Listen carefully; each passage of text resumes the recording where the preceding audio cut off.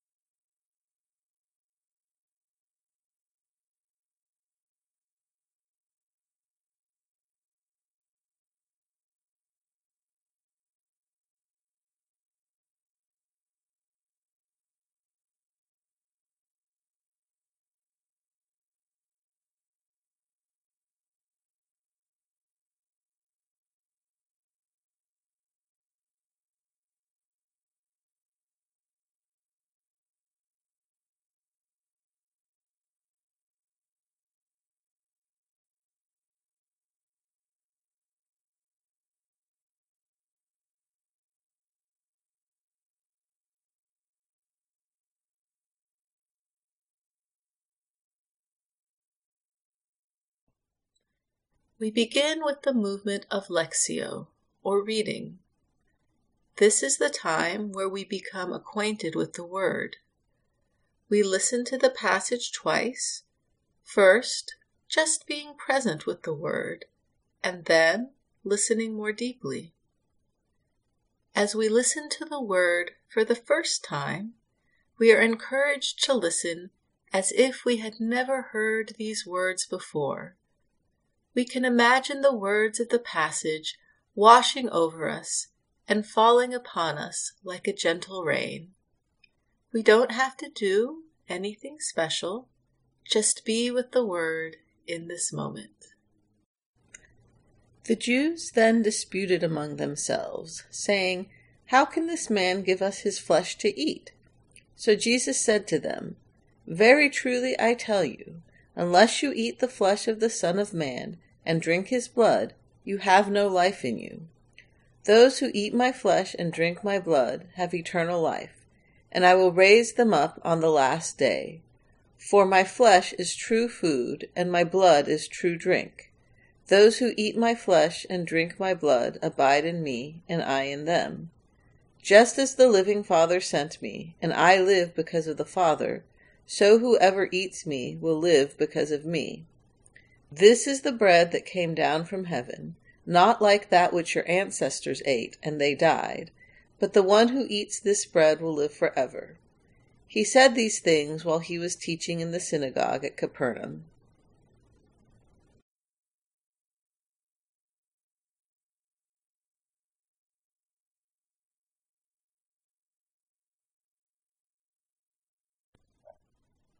As we listen to the reading for the second time, we notice if there is a word, phrase, or image that speaks to our heart.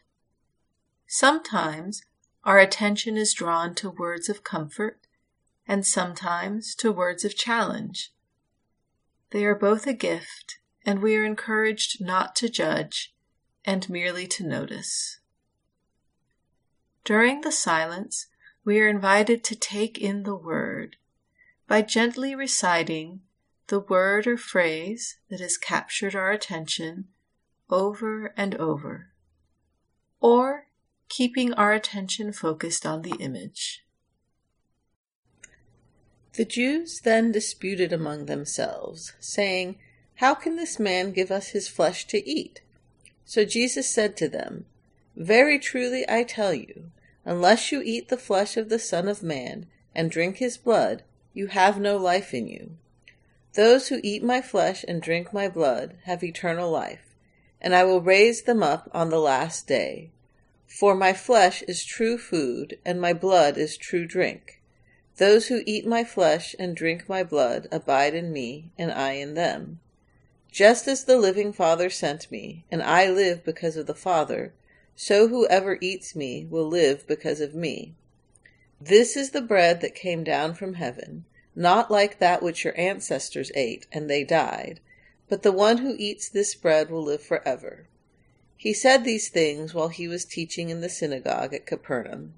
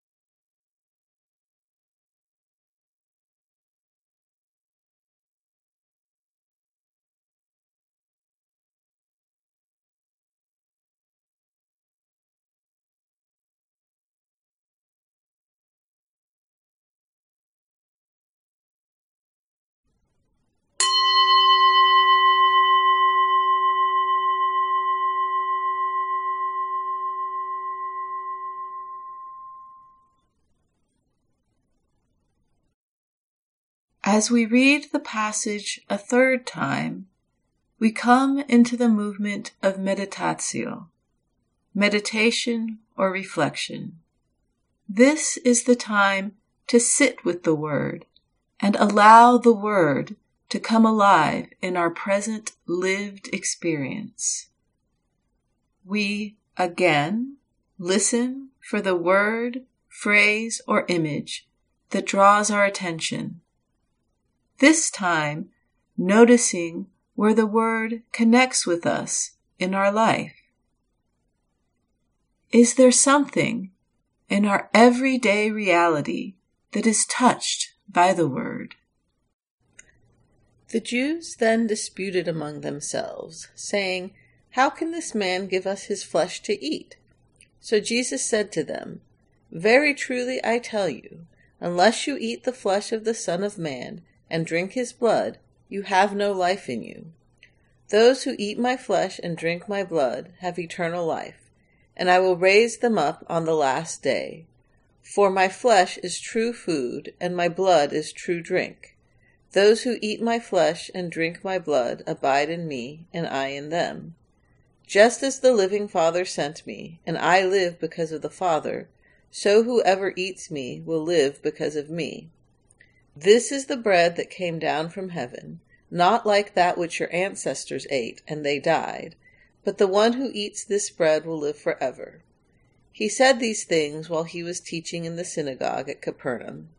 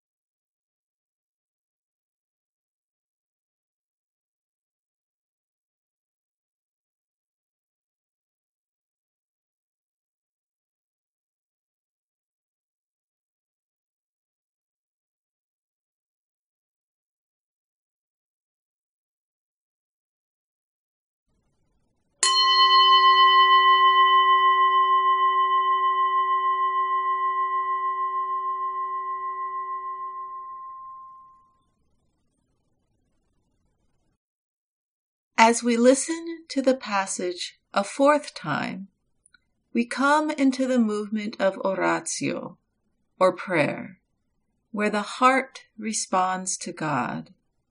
Again, we listen for the word, phrase, or image that draws our attention, and we notice, is there a prayer that begins to pray inside of us? Is it a prayer of thanksgiving? Is it a prayer of lament? Whatever the prayer, we allow it to occur.